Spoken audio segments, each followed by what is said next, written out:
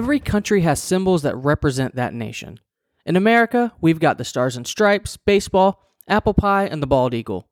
Israel is no different. So what are some of the things that uniquely represent Israel? That's what we'll be talking about on today's episode of the Amplify Israel podcast.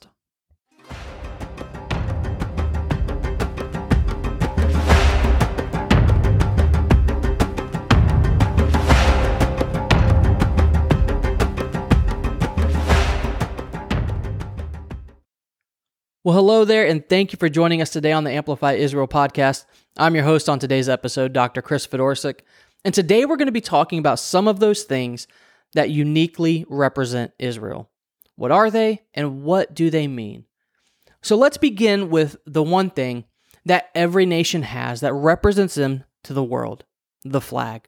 Now, if you've ever been to Israel, you know that the Israeli flag can be seen all around the country, and it's a symbol of great joy. It's a symbol of dreams that have come to fruition for so many. And if you love Israel, the flag is just as important to you as it is to them.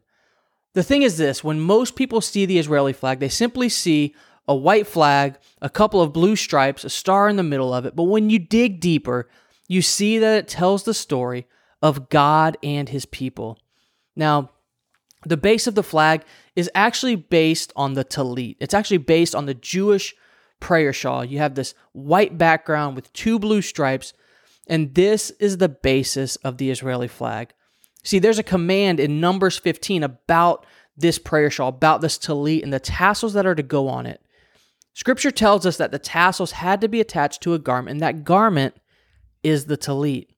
Now, God specifies that blue thread had to be used because blue represented holiness. Blue represented the heavens. It represented the divine. Right? It was a blue cloth that was used to cover the Ark of the Covenant, and it appears many times in the descriptions of the tabernacle. Jesus, Yeshua, looked up to the sky when praying towards the heavens, and we're supposed to associate blue with the heavens, with the divine. Now, the tassels, they're important too, right? Because they have a royal connotation. You see, when tassels were added to a garment in ancient times, it symbolized the wearer's authority. It's not something that was worn by common people. It's something that was worn by nobility, by royalty. You see, Israel was called to be a kingdom of royal priests, and the Talit is symbolic of that identity and that calling. Now, keep in mind, the command to have blue threaded tassels was not in the law handed down at Sinai, but it actually came about later as a result of Israel's sin and as a way of helping the people of Israel to remember God's laws. So the base of the flag, just with a couple of blue stripes on a white background, tells us quite a lot of the story between God and his people. The blue of the Talit represents the heavens. The white represents purity brought about by the necessary sacrifices. The whole basis of the Talit came about in the context of God responding to Israel's sin by giving symbolic, color-coded instructions to help them remember his commandments. See, he had already given his law at Sinai, but the people were failing, and God was already graciously creating useful devices to remember his covenant and to keep them on the right path. The tassels were a visible reminder of God's laws, but they also signified the special calling of Israel to be a kingdom of priests set apart for his purposes. It's a perfect picture of Israel's permanent covenantal relationship with God. They are his people, and though they may fail, God's faithfulness to them is eternal. It's everlasting. So we have the base of the flag. What about the star in the middle? So this star is known as the Star of David or the Shield of David. And the funny thing is, it actually has nothing to do with David. So this six-pointed star more than likely came from the time of his son Solomon. We know that when inside a circle, the star is actually known as the Seal of Solomon.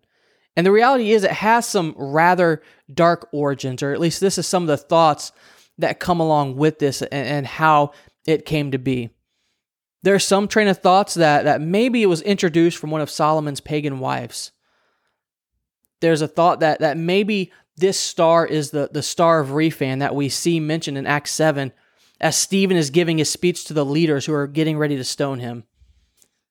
The reality is, guys, we just don't know, right? But what we do know is that during ancient times, it didn't have any real special meaning to the Jews. But we do know that this six-pointed star has been found in Jewish settings for several hundred years.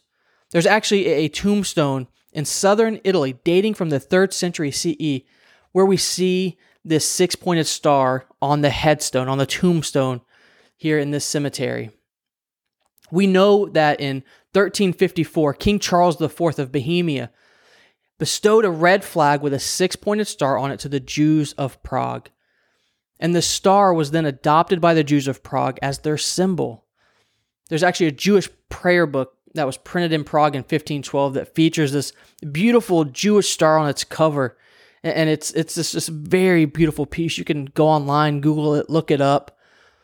But really, this is where it really starts to take hold, right? It's when during the 1200s, 1300s, this Jewish star soon began to spread to other Jewish communities and synagogues and began showing up on Jewish tombstones that were featured this Jewish star, the Star of David, the Shield of David.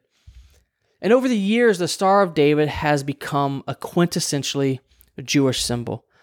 Although there's no great history of the star back to biblical times, over the years it's been adopted by the Jewish people to serve as a representation of them, to serve as a symbol of them as a people and as a nation.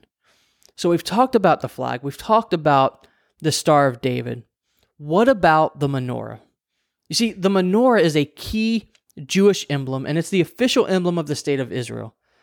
Now, the Torah actually relates how God himself gave Moses instructions for building this holy 7-branch candelabra on Mount Sinai in Exodus 25.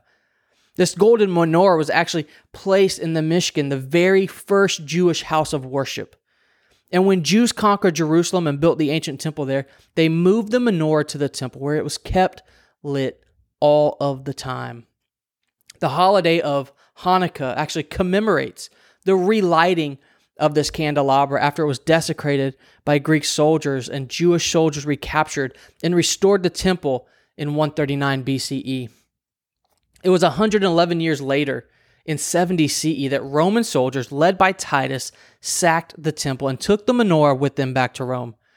Now, to this day, the Arch of Titus, you can see it. It stands in the center of Rome, depicting that day and showing the menorah being carted away. Now, when the state of Israel was declared in 1948, the new country asked artists to submit ideas for a national symbol. Maxim and Gabriel Shamir were celebrated graphic designers. They were born in Latvia. They grew up in Germany. They moved back to the land of Israel in the 20s, and they established a design studio in Tel Aviv. And they actually suggested the emblem that is familiar to millions of Israelis today for the national seal, a modern rendering of the ancient menorah. Gabriel said this, he said, "After we decided to use the menorah, we looked for another element and concluded that olive branches are the most beautiful expression of the Jewish people's love of peace. So they flanked the menorah in their design with olive leaves, reminding the world of the Jewish people's ancient heritage in the land of Israel." And that's the other symbol I want to talk about, the olive. Right? We all know that they're tasty, they're good for you, but they also have a significant role in anointing kings and high priests, and even more significant than the olive itself are the olive leaves, which are a symbol of peace. It was an olive leaf that was brought back to Noah after the flood to show that the waters had gone down and that peace was restored. And since then, olive leaves have symbolized the hope for peace, the hope that peace takes the place of all the evil and destruction of the world, and that the hope that we live in a safe and peaceful place. The state of Israel chose the olive leaves to go around the menorah on its official state emblem, signifying the wish of the state of Israel: peace. Those are just a few of the symbols representing this great nation and these great people. And maybe we'll talk about some others here in the coming weeks, but that's all we've got for today's episode of the podcast. Remember, guys, If there's something that you want to know about, maybe you have a specific question, we would love to hear from you and get it in the queue. Be sure to follow us on MeWe, Facebook, and Instagram, all at Amplify Israel. Hit us up on there.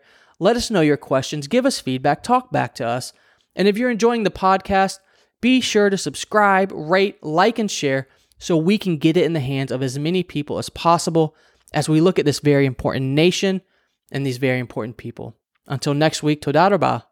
God bless you.